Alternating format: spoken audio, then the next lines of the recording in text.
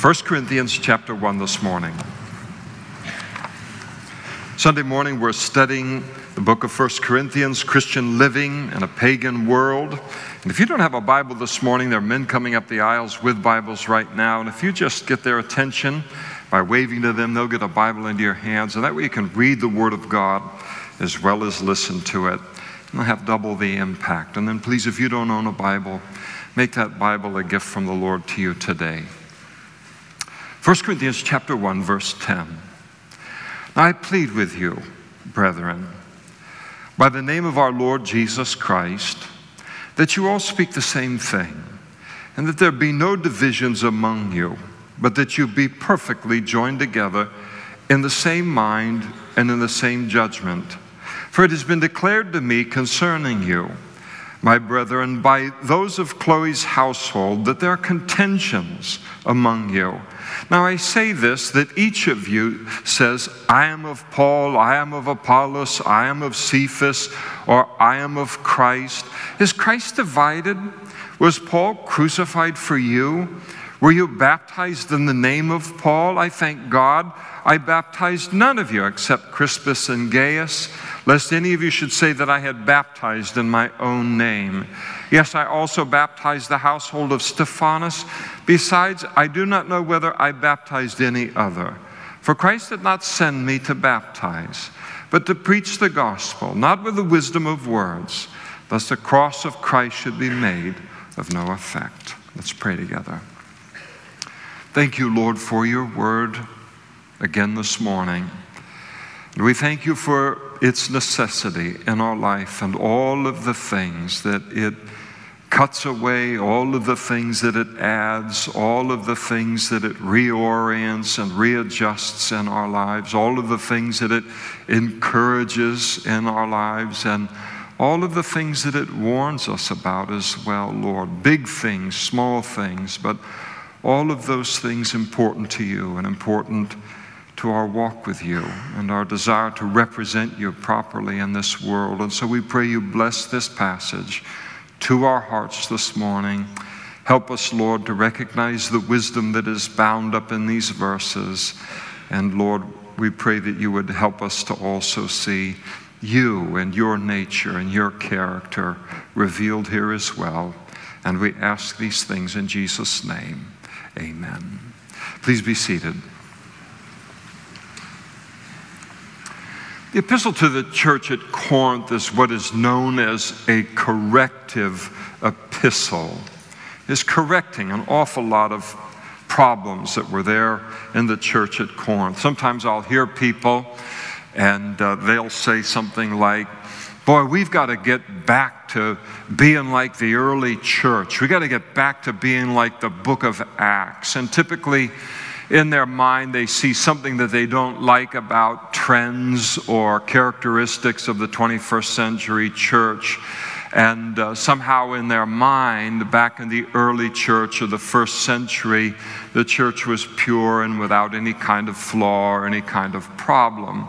And of course, as we come to know the Bible better and better, we come to realize that that certainly wasn't the case. Many of the letters that make up much of the New Testament, they were corrective letters. Galatians addressed a move toward legalism among the churches in Galatia. The book of Hebrews addressed very much the same thing. As you turn elsewhere to Colossians, it was written to refute the influence of Gnosticism. 1 John dealt with the same thing, false doctrine coming in to the church. And on it goes related to the New Testament. And even a portion of the book of Philippians, this great book speaking of joy, there was a section of that book where it's almost like uninterrupted praise and thanksgiving that Paul gives to that letter. And yet there was within that church a contention that was occurring between two prominent women within the church that was threatening to spill over and now divide the church into camps and really make the unity of that church, destroy that unity and mar their witness within the community. And so even there, he was forced to correct things.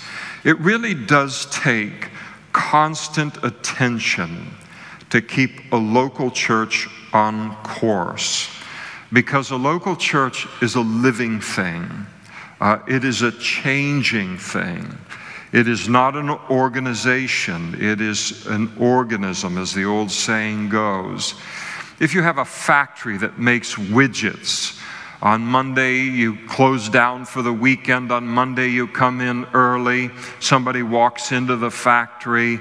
They head over to the breaker box or wherever the switches might be, and they begin to click on all of the switches, and everything turns on. All of the equipment begins to hum. The people that work there begin to appear and take up their particular work shift of the day, and it's off and running. And it's a relatively uncomplicated work situation. I said, don't say that it is uncomplicated, but it's relatively uncomplicated because so much of the focus is it's mechanized, and you just have to keep the equipment running, and everything else will then kind of take care of itself. But a local church is very different from that, because it's supremely about people and not about things.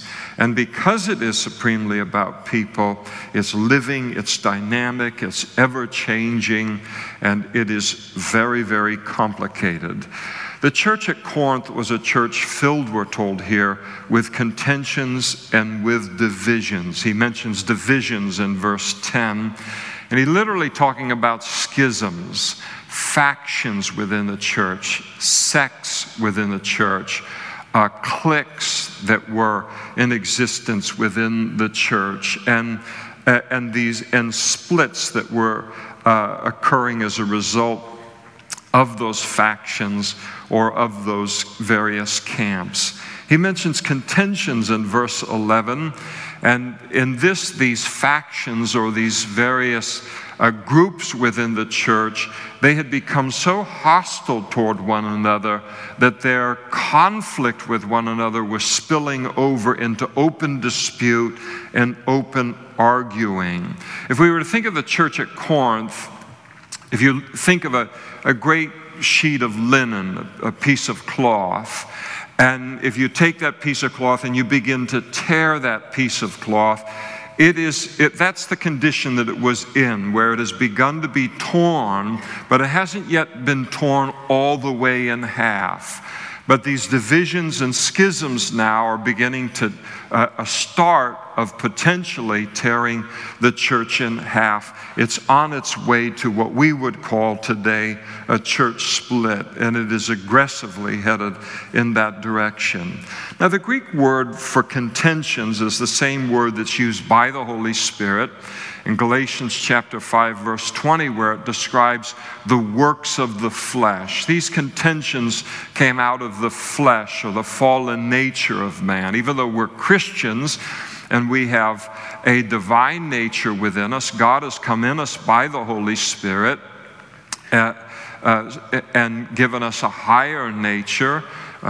We still have this fallen nature that if we pay attention to that, or we give that the place of supremacy in our life, then we can be as ugly as Christians as ever we were before we became Christians. And so in Galatians chapter 5, Paul said, now the works of the flesh are evident. In other words, when you see the flesh, you know it's the flesh, which are adultery, fornication, uncleanness, lewdness, idolatry, sorcery, hatred, and then the word contentions as it's used here, jealousies, outbursts of wrath, selfish ambitions, dissensions, heresies, envy, murder, drunkenness, revelries, and the like, of which I tell you beforehand, just as I told you in time past, that those who practice or make a lifestyle of such things will not inherit the kingdom of God.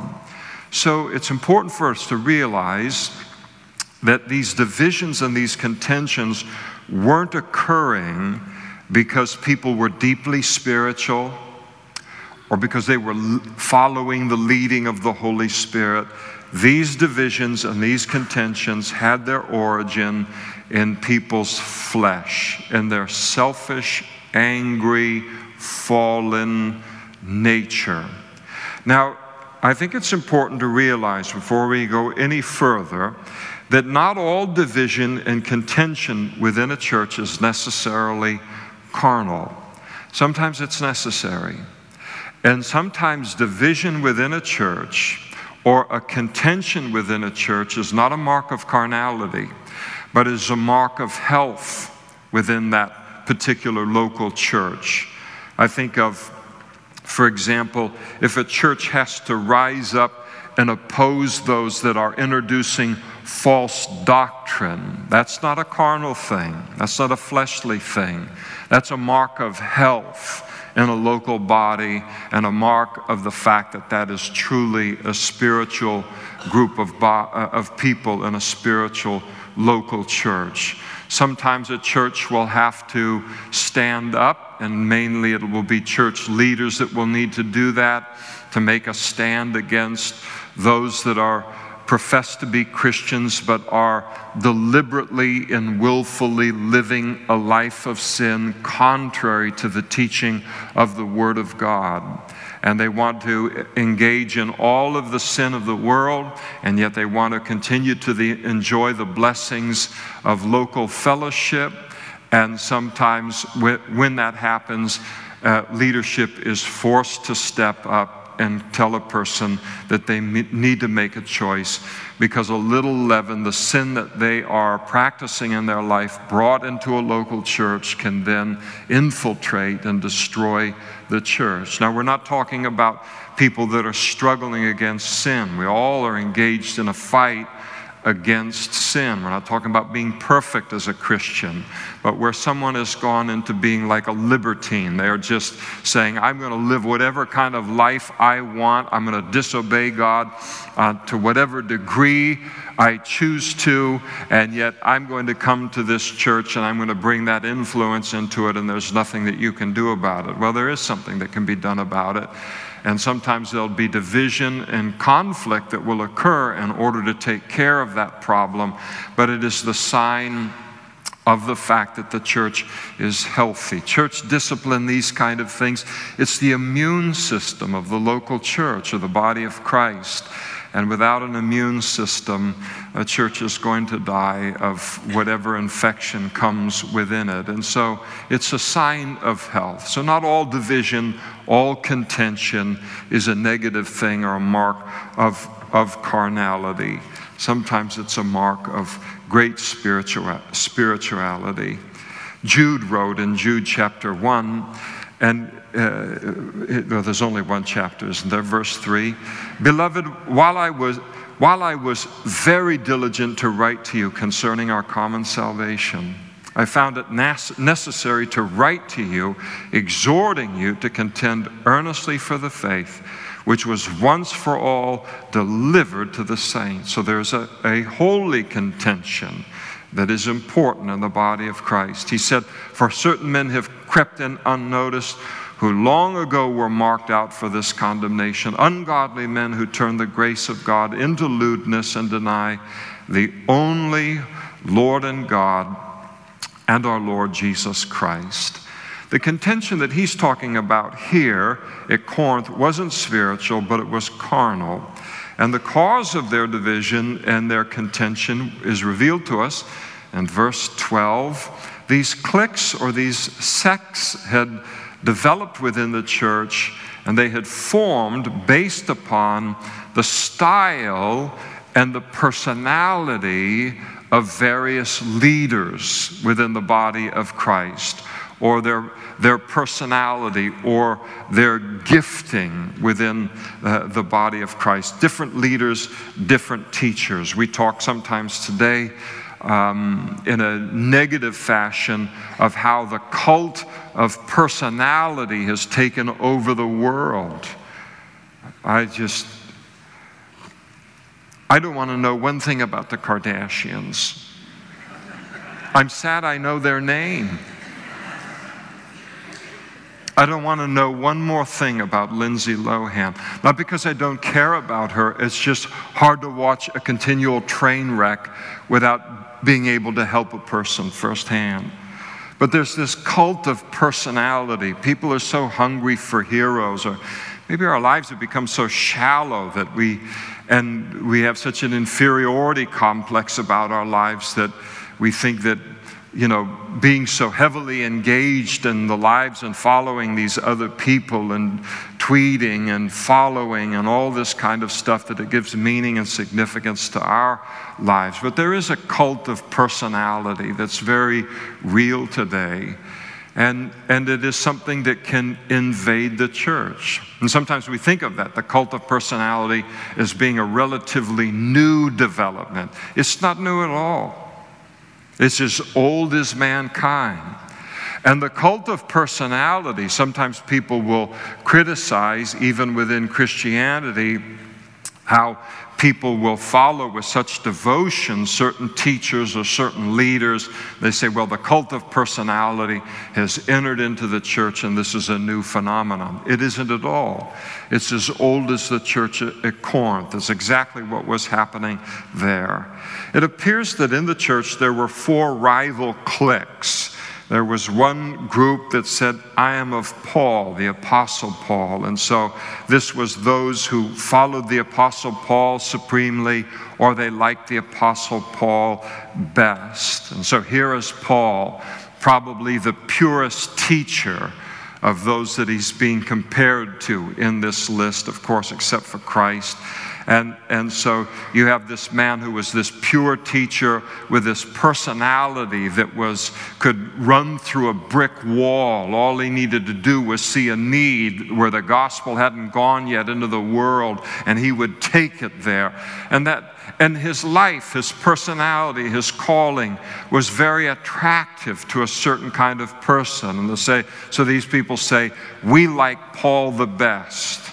And then there were others who said, I am of Apollos. And those that have followed Apollos, so they liked Apollos best. Apollos was perhaps the greatest orator recorded in the early church. I mean, this guy could really, really speak. And he was a man of content as well, but he was able to communicate the content in a way that could hold an audience in a way that very few people possess. Nobody ever fell asleep or thought of Costco or lunch or brunch when Apollos was preaching. I am no Apollos. But others looked and said, look at this charismatic personality, the way that he handles the Word of God, the great speaker that he is. I am of Apollos. And then others said, I am of Cephas. And Cephas is Aramaic for Peter. They're talking about the Apostle Peter. They like the Apostle Peter best. And maybe some of them thought, well, Paul's a kind of a Johnny-come-lately. I like to follow an apostle that was there with Jesus. For the 3.5 years, he had a personal history with Jesus.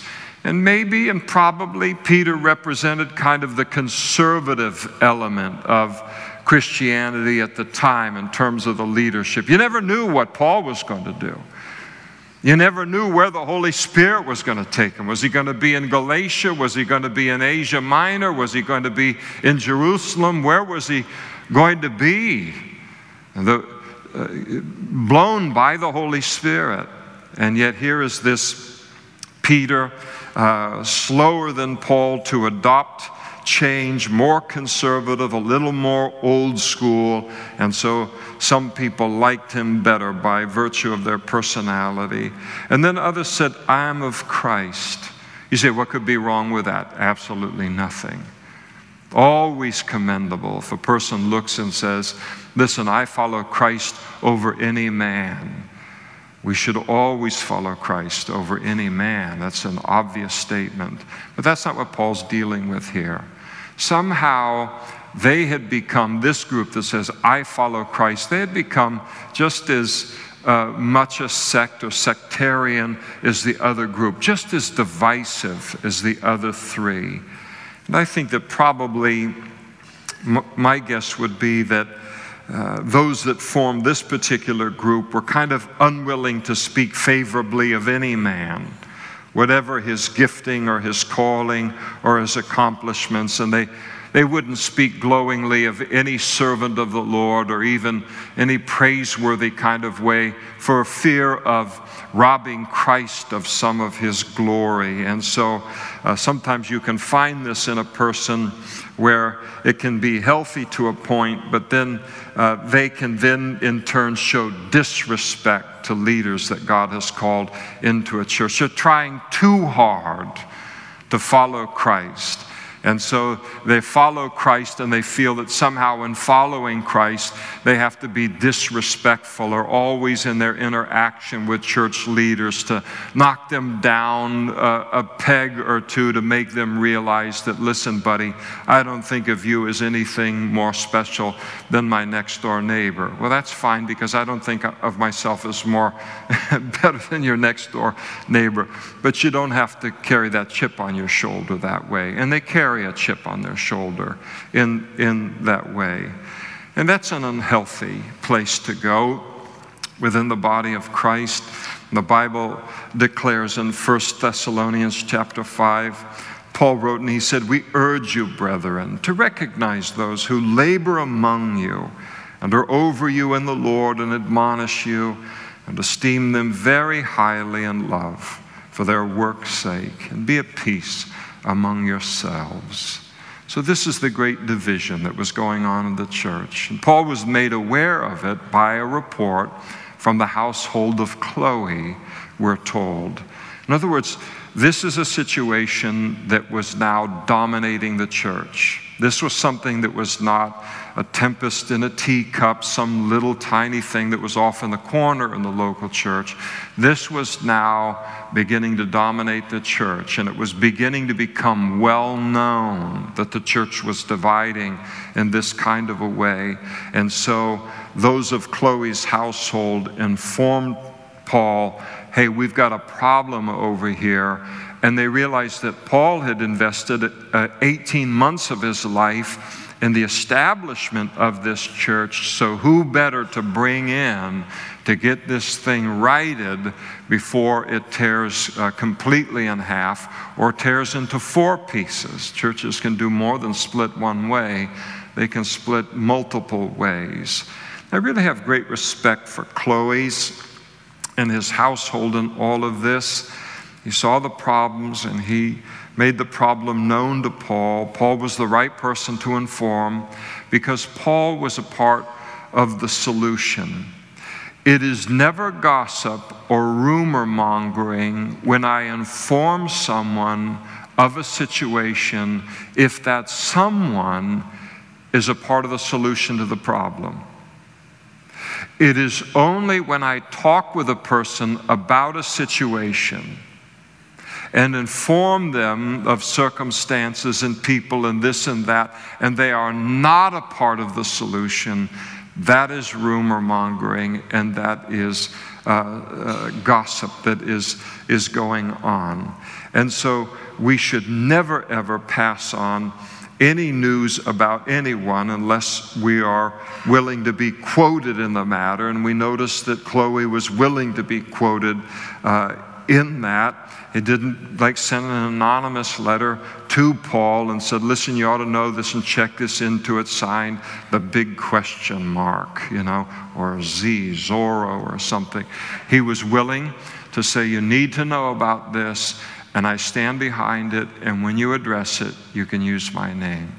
Through the years, not often, but through the years, I've occasionally received a letter from someone trying to make me aware of a situation in somebody's life that's going on in the church, and maybe they've done this or that or whatever it might be, and they send it to me, and then they don't sign it. And it gives me very, very little to work with in a situation like that because I can't confirm the facts. I don't know who to talk to. And if a person isn't willing to stand behind what it is that they're saying, then there's not much a person can do with that information. And so here's this great thing that Chloe does. He's willing to risk relationships. He's willing to risk his own reputation. He's willing even to be, when a church gets like this, everybody's fired up about this camp. Your name can become mud if you take the kind of step that he takes to protect it. And sometimes it's not till months and years later that people will then appreciate the kind of person that was willing to do that. So he takes a big risk, and he is to be commended for that. This Chloe, but then Chloe's in their household that do the same even today. Now the solution to this rift that's going on, Paul tells them in verse 10, is to speak the same thing. In other words, Paul is telling them to look at all of the things that they have because of Christ, and then to focus on those things, to focus on those blessings, to talk about those things. You look at the body of Christ. Pastor Jonathan opened us up in prayer, and it was just wonderful. During that prayer, I took a trip around the world, thinking about all of the different places where the Lord is being worshiped today, on every continent, in every country, in every conceivable building, every kind of person, wearing every kind of apparel, with every kind of skin color and personality and likes and dislikes, the unbelievable diversity within the body of Christ. It's astonishing, even within a local church. How in the world do you keep this kind of diversity together? You take those magnets when you're a kid and you put the common poles together and they push apart, and you put a church of 3 together, much less you get up to 50 or 100 or into the hundreds, and there's an awful lot that would absolutely cause a church like this to explode in hundreds of different directions. And why doesn't it? Why doesn't that happen? Well, it's the work of the Holy Spirit. But it's also taking heed to what Paul has said here in verse 10, and that is to speak the same thing.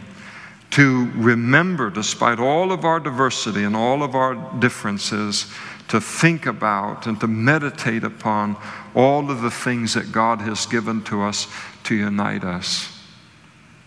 And God, in His wisdom and in His omnipotence, His great power, He has provided us with truths and realities that are so great that they're even able to keep the diversity of all mankind in fellowship with one another, those that call upon the name of the Lord. Paul wrote specifically about this in Ephesians chapter 4. And he said, I therefore, the prisoner of the Lord, beseech you to walk worthy of the calling with which you are called, in all lowliness and gentleness, with long suffering, bearing with one another in love, endeavoring to keep the unity of the Spirit and the bond of peace. Well, how do we do that? He said, there's one body and one Spirit.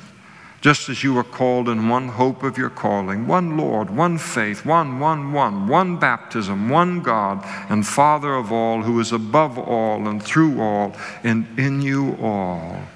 And he stops them and he says, now think about, yes, we know all about the diversity. We know how different your personalities are.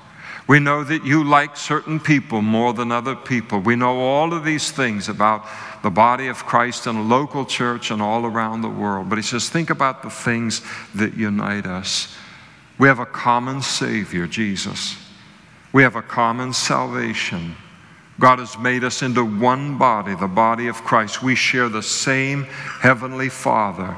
We've been made a part of the same family, God's family. We're indwelt by the same Holy Spirit. We submit with great joy to the same book, the Bible. We have the same hope and confidence of heaven after this life. And on it goes. These things that God has given us, that the things that hold us together are infinitely greater than the things that would divide us. And Paul said, give some thought to those things and then speak about those things, not what divides you, not personal preferences.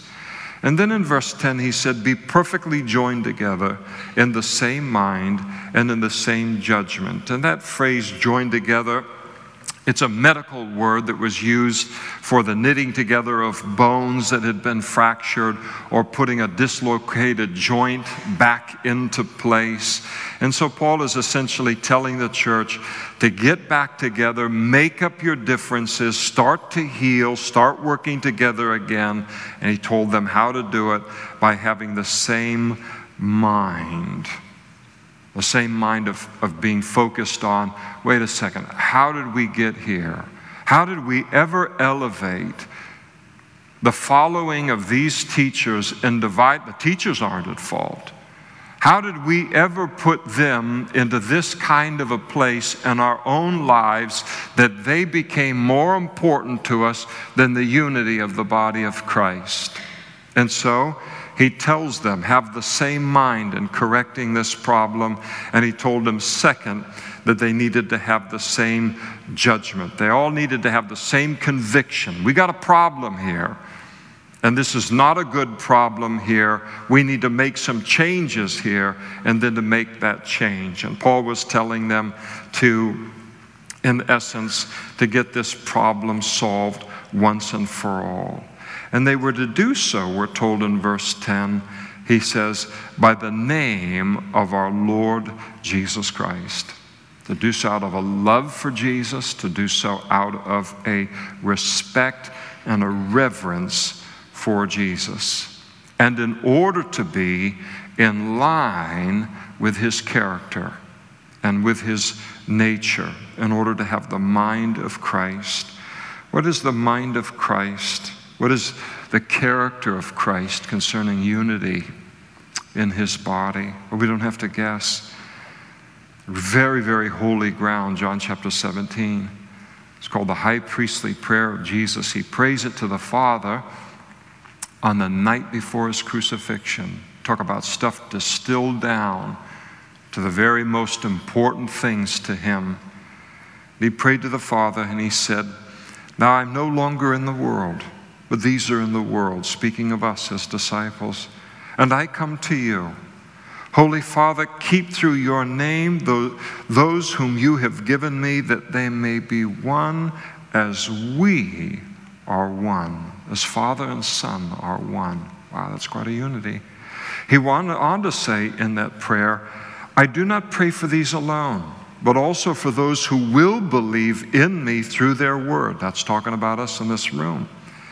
That they all may be one, as you, Father, are in me and I in you. That's the degree again. That they may also be one in us, that the world may believe that you sent me. And the glory which you gave me, I have given them, that they may be one just as we are one, I in them and you in me, that they may be made perfect in one, and that the world may know that you have sent me and have loved them as you have loved me. And what is true of a local church? The importance of this unity, this importance of acceptance of one another and all is also true of the whole body of Christ. There's no need to divide into cliques or into factions or to choose one group over another in the body of Christ and all of its diversity. The whole body of Christ belongs to your Heavenly Father. Every church that follows him belongs to you. Not one. They all belong to you. They all exist for your good and for your edification. You don't have to shortchange yourself and say, I will only receive from this group or I'll only learn from this group. The whole body of Christ is yours, and yours to enjoy, and yours as well to support, the responsibility of it. I am very, very thankful for the whole body of Christ in Modesto, not just for Calvary Chapel of Modesto. I pray for God to bless Calvary Chapel of Modesto, but I pray for him to bless the whole body of Christ. I don't think that anyone that attends this church, we may deal with doctrines or false teaching or these kind of things, but I don't think I have ever, certainly not willingly, ever tried to make a person feel that if you come to this church, you can't have anything to do with any other Christian that goes to another church, or that we're in some way intrinsically superior to them or something like that, or to say you've got to cut off from the rest of the body of Christ to be true, or to loyal to this part of the body of Christ. We are a part of the body of Christ, a small part of it, in just this little old one city in the whole wide world that we live in, the city of Modesto. I'll tell you, I want Modesto to have strong, God-centered, Bible-centered, Holy Spirit-led Assembly of God churches and Baptist churches and denominational churches and non-denominational churches. The fact of the matter is, we can be for the success and the blessing of everyone. It really isn't a competition, but the diversity of churches are necessary. They are complementary. No one church in a given community, much less in the whole world, is right for everyone. It just isn't. There are different personalities. People relate to God on a lot of different ways. Some people are more emotional than other people. They will want a more emotional church. Some people desire and require more content in their relationship with the Lord and their growth and understanding of the Lord. And all of the emotion and all the rest will follow. But it all begins for them there. And they will want to be in a very strong teaching church. You have some people that they really do like the smells and the bells and the whistles and the traditions, and everything is the same every week, and so they'll love the liturgical church, and they just sit there and they just relate to God in that environment in a way that they couldn't anywhere else. There's a lot of diversity in people and in how they grow in their relationship with God and relate to God. And so there's diversity within the churches as a result of that. And that's why God takes and He establishes a lot of different churches within a community. G. Campbell Morgan, one of the great Bible teachers of the last century, Westminster Chapel in London, he wrote and he said, "I have found that the more spiritual a man is, the less denominational he is." Now, for a certain person, that can sting, but it doesn't change the fact that it's the truth. I have found that the more spiritual a man is, the less denominational that he is. And it's true. Why is it true? Because Jesus said as much. Remember when Jesus was speaking to the disciples, and John interrupted him and said, "Master, we saw someone casting out demons in your name, and we forbade him because he doesn't follow with us."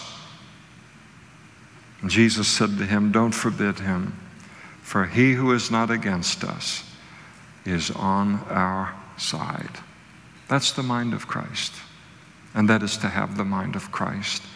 The whole body of Christ is our family. Every church, every ministry belongs to God. It's all ours to enjoy. We don't have to pick or choose, much less consider some other portion of the body of Christ lesser or, worse yet, an enemy of some kind.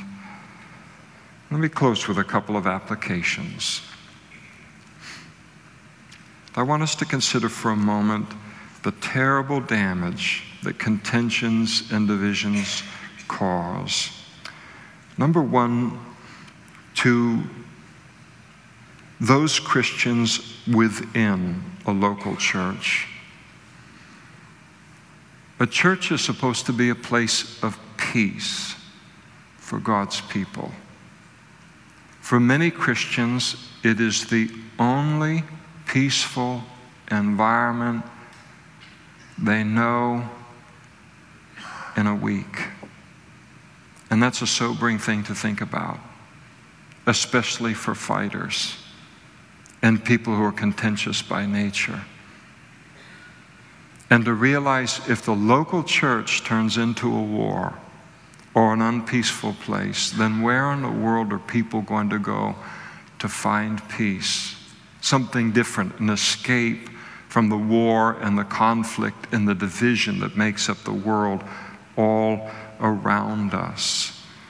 And these kind of contentions and divisions that Paul's addressing here, they make the church as unpeaceful as the world.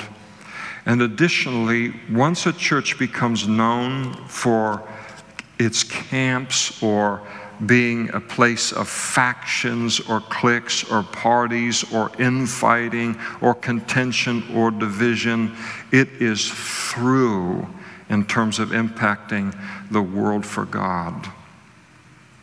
It's over for that church. And you know why it's over? Because ultimately the fight, the contention, will become the focus of the church. It's always the way. The fire will either be put out and the issue solved, or it will consume that local church.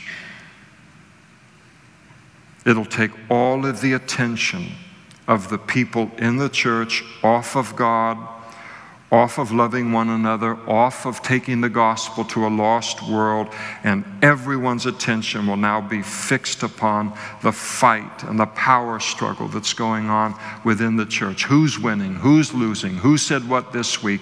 Who said what in response to what God said about who said what?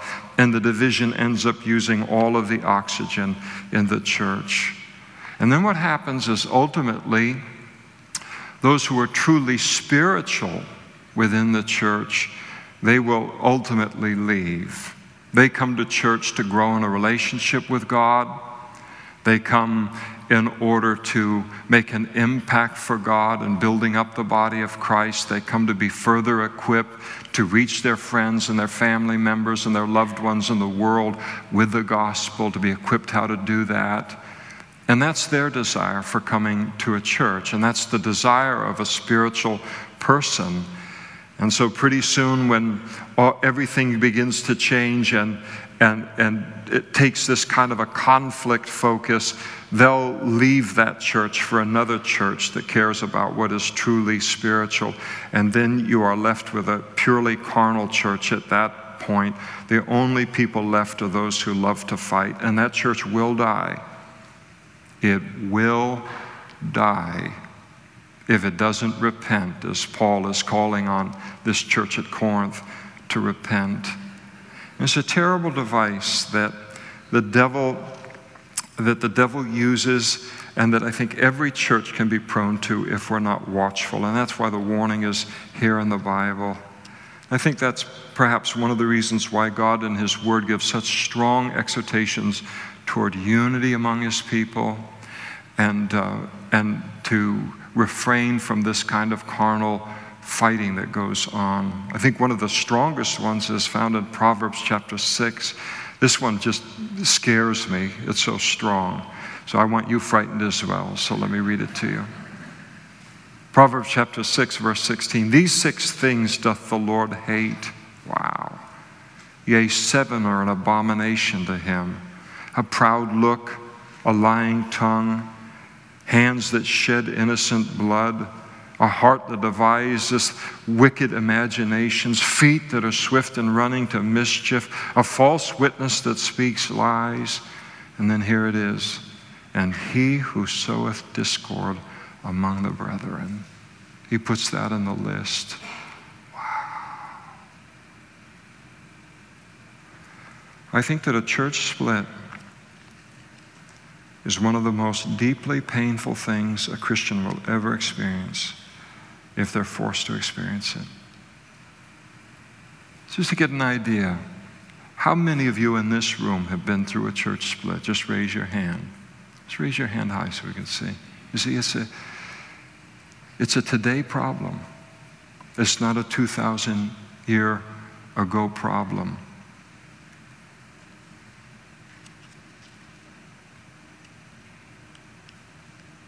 I've been through the same thing. I've seen it. Not with the church that I was pastoring, by the grace of God.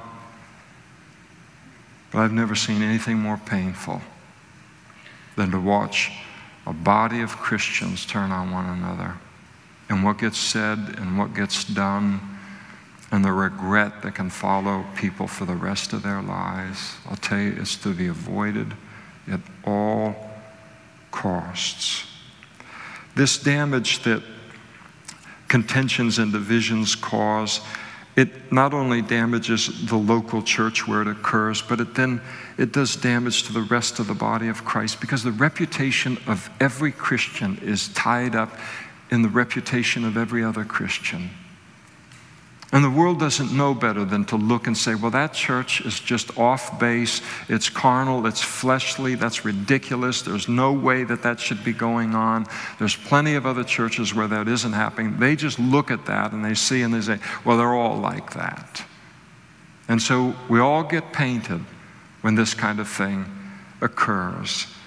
It also does great damage to our witness before the world, because it makes a church very unattractive to the unsaved world. And people think to themselves, listen, I've got enough conflict, enough drama in my life already. I've got enough fighting and wars and division going on in my life. I'm certainly not going to go to a church to add to it, but only go to a church to escape it in some way. And when a church becomes like what it had become at Corinth, it has a way of becoming very, very widely known, doesn't it? That just gives people that are looking for a reason to reject Christianity or going to a church an excuse that they shouldn't be provided with.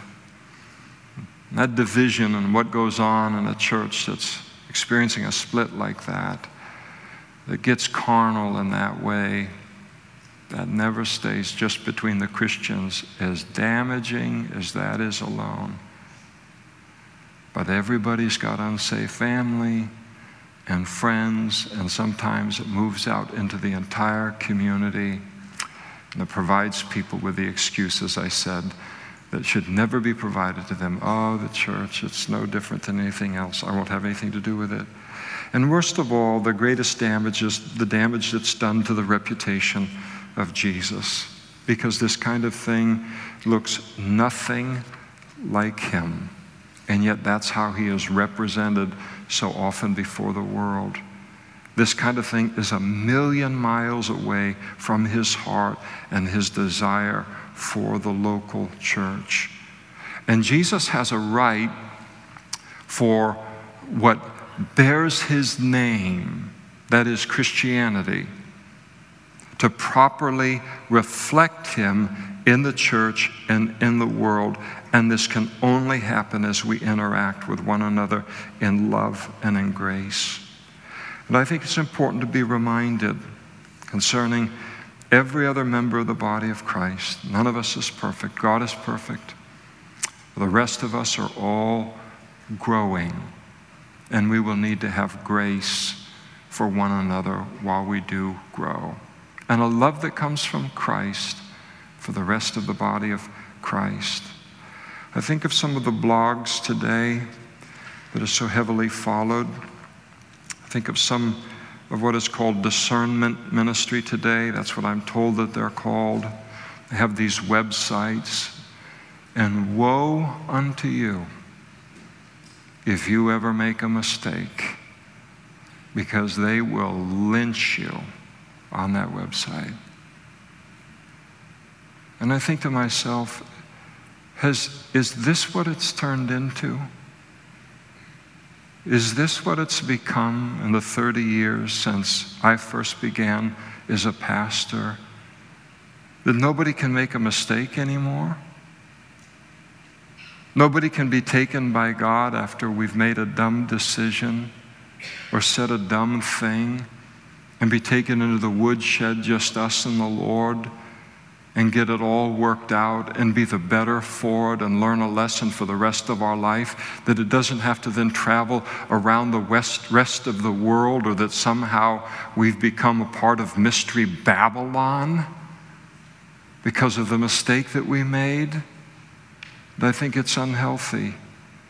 And I see the contention that is as strongly rebuked in a local church is just as dangerous, maybe more so, because of the scope of the influence when it's handled on a national level and an international level and irresponsibly in this kind of way. I don't speak of all discernment ministries, just some of them.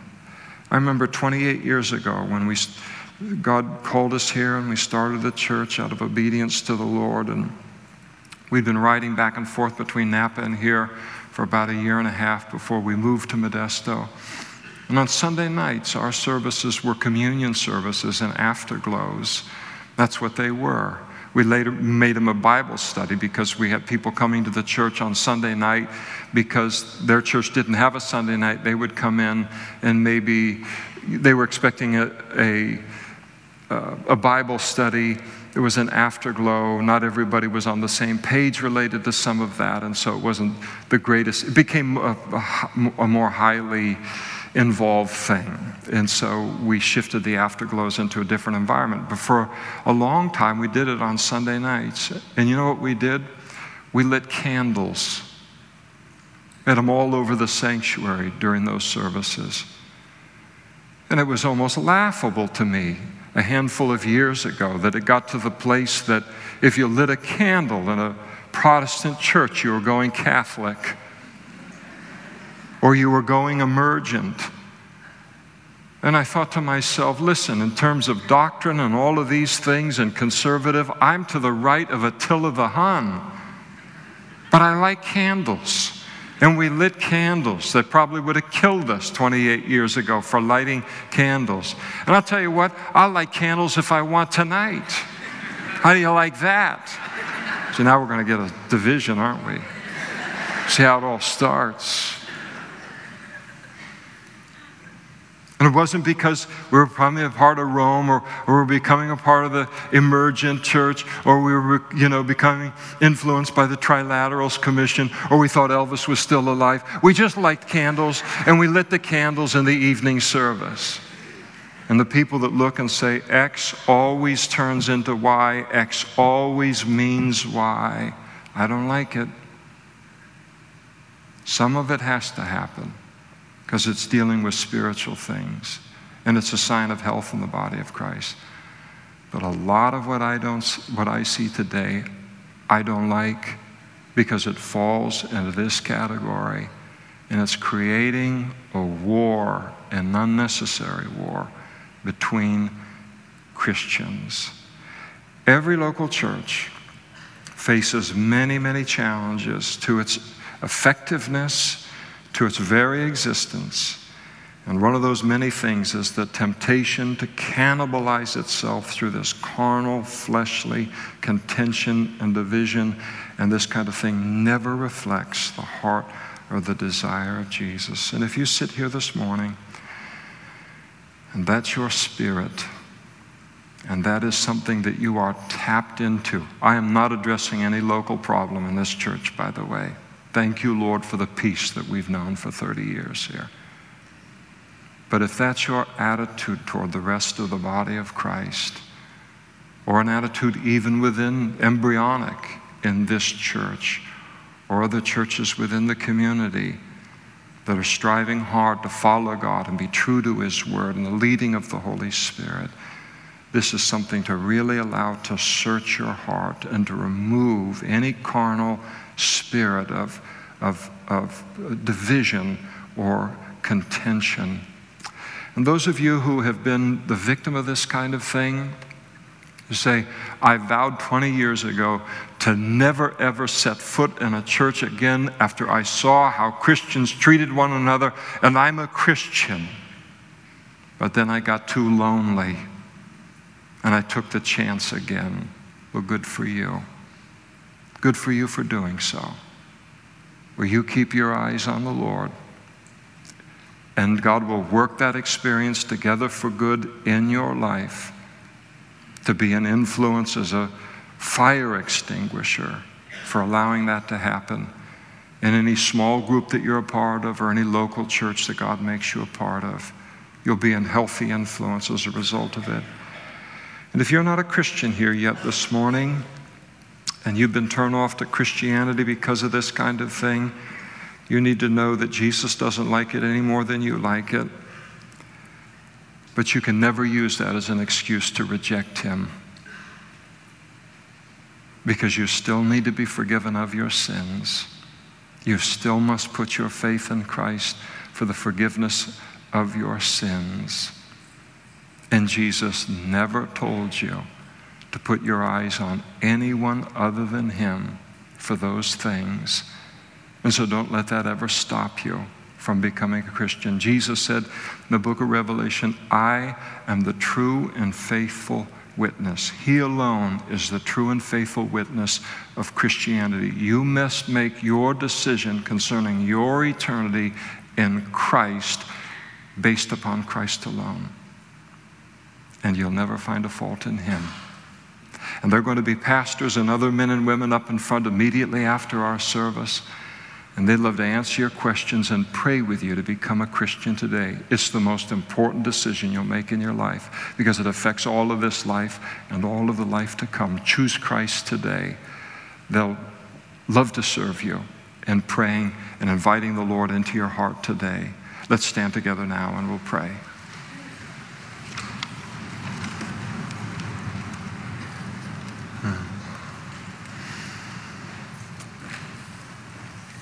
Thank you, Lord, for your word. Thank you for all that it addresses. And thank you, Lord, for this very simple, very clear, but very, very needed instruction in this vital area of the church. Let it do its full work, Lord. Let that work continue on into the rest of the morning and the rest of the afternoon and day and week if necessary, until each of our hearts has the heart, Jesus, that you have for the rest of your body.